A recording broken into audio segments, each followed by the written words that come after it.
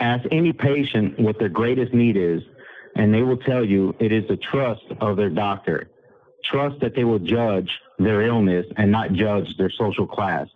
Trust that they will see their intrinsic value. I removed my headphones that blocked out the blaring sounds from the prison dormitory. An elderly man stood where I was just completing my burpees. He introduced himself as Mr. Brown. He was dressed in his state-issued blues, proudly wearing his American Legion hat. I noticed all of the various shiny medals on it. Mr. Brown then apologized for interrupting me during my workout. I sensed his uneasiness as he stared at the gray concrete ground with his thumbs in his pants with his fingers pointed to the floor. To alter the weather of awkwardness, I asked, "Did you ever go to war?" He lifted his head calmly, looked at me in the eyes with a stormy expression, and replied, "Nam." He then said, "I have heard that you are good at litigating medical issues, Ken."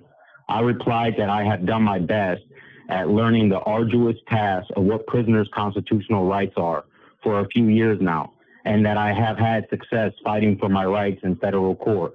Brown then said that he had heard of my wins in court.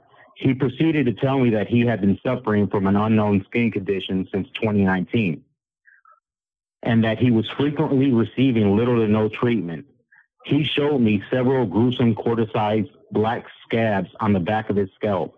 It was actively draining pus and blood, and he often felt ill with fever-like symptoms.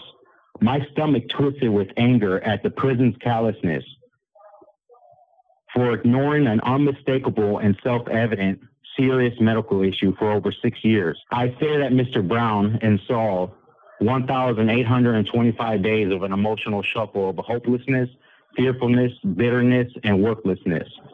I am fully aware that most people would find it hard to regard as true that a medical system paid well over $100 million per year to care for its patients would, in regular style, deliberately ignore obvious and serious signs of declining health.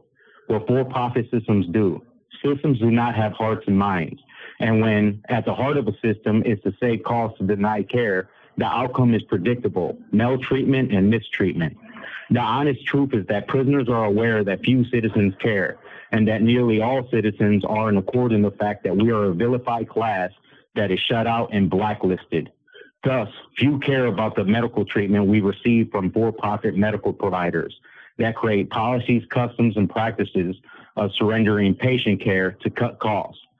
I knew what Brown would ask before he asked. I have seen it in many hopeless faces. He stated, "I do not have much, but I will pay you a year's worth of my state pay if you help me, Ken." I then told Brown that he didn't have to give me a penny, that I would simply do my best to get him seen by a board-certified dermatologist. I started to review Brown's well-kept, organized documents. There is no debate that Brown had diligently put medical staff on notice that his skin condition consistently worsened over time. It was clear that the for-profit medical provider gave Mr. Brown circular treatment that was proven to be ineffective. I wrote a healthcare request form, which incarcerated individuals use to receive medical appointments. In the healthcare request form, I noted all the past delays in care and stated any future delays in standard medical care, that is, a referral to a dermatologist, would be resolved by the federal courts. Within weeks, Brown received notification that he was approved and scheduled to see a dermatologist. He was overjoyed that he was finally approved to have a consultation with a specialist.